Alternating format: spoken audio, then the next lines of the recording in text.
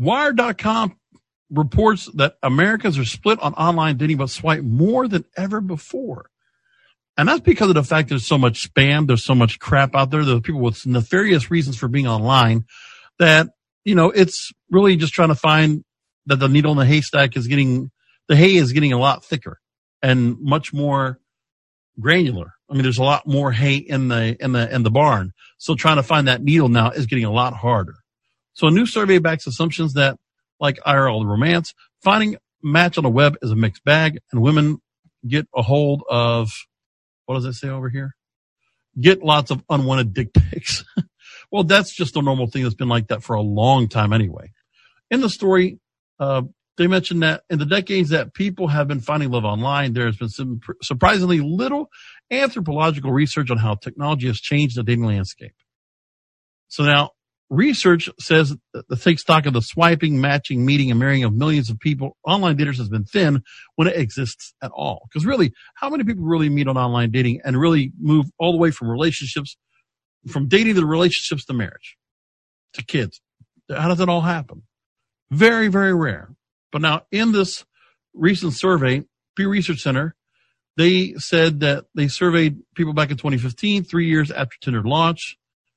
And they said the share of Americans who have tried online dating now has doubled in 4 years. It's now 30% of all Americans. And they say that now the survey was done by phone, online, not by phone, first time, putting ability to compare experiences with the online dating population, age, gender, sexual orientation. So here's some of the findings they found. Out of 4,860 adults,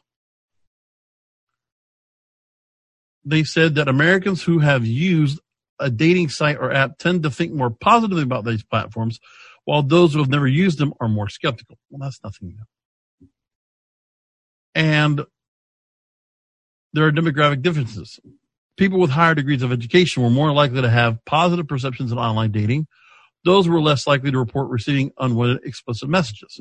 Well, I don't think from my experience, it's been really a hodgepodge of everything.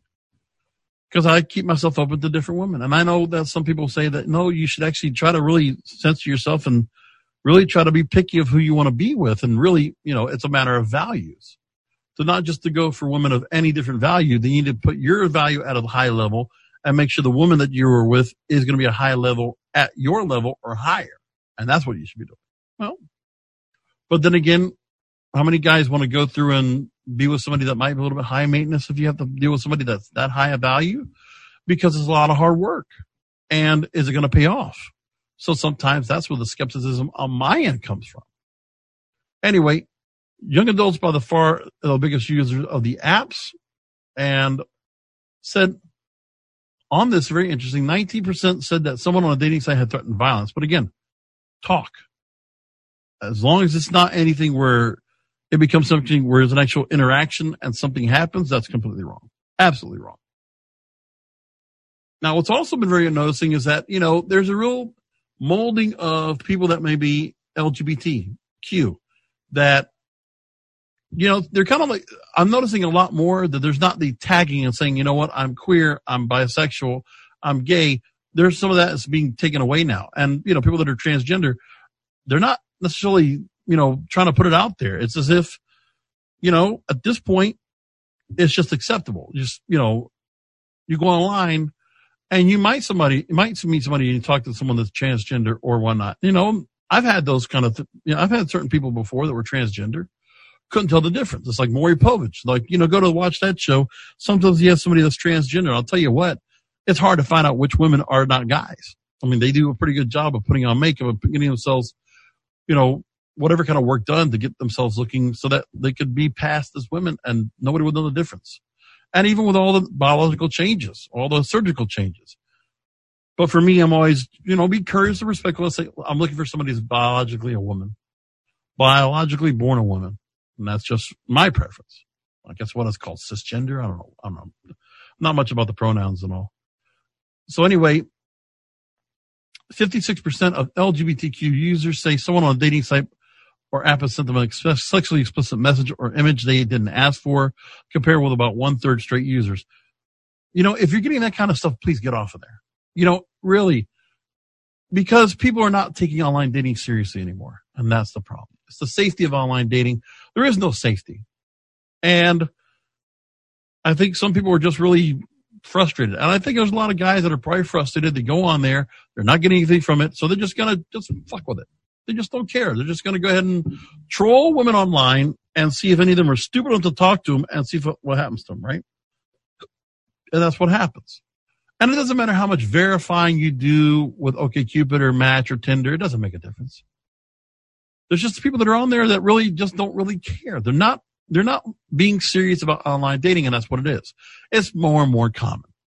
And I think people saying that that's really easy to hook up on, maybe, but I think, it's only going to be if you are attracted to the other person. Like-minded attractiveness. Otherwise, that's it. A shallow way to go and do things. So nobody's meeting anybody for any kind of real connection or human interaction or emotional pull, gravitational pull that really brings people together. You can't feel that. There's no feelings at all on online dating. I don't care what anybody says. And so people see this and they say, well, this is not going to work for anybody. So now, in this story from Wired.com, they conclude that all those relationships might reveal something new. Not just how we couple up, but how the constraints of partnership are changing. The Pew Research Center found that people turn to online dating to expand their dating pool, and those who think the impact of online dating has been positive believe that it connects people who wouldn't otherwise meet one another. If that's the case, the courtship's evolution of the internet has implications not just for couples themselves, but for the communities around them. Anyways, you're going to get to meet certain people that are loners. They don't get out of the house much, or you will never run into on the street, at a mall, shopping center, grocery store, what have you, concert.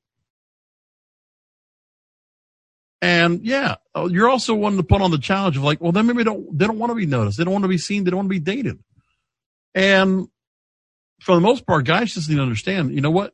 You need to go ahead and just expand your dating pool by talking to more women, by trying to get yourself noticed, and just, say what you want and who you are and go out there and be noticed. That's what you got to do. That's how I look at it anyway. Well, anyway, leave it there. We'll talk again another time. Of course, make sure to subscribe to the channel, like anything that you like here. And if you don't like it, people didn't like my Daniel Kaluuya video, and that's fine too. I understand.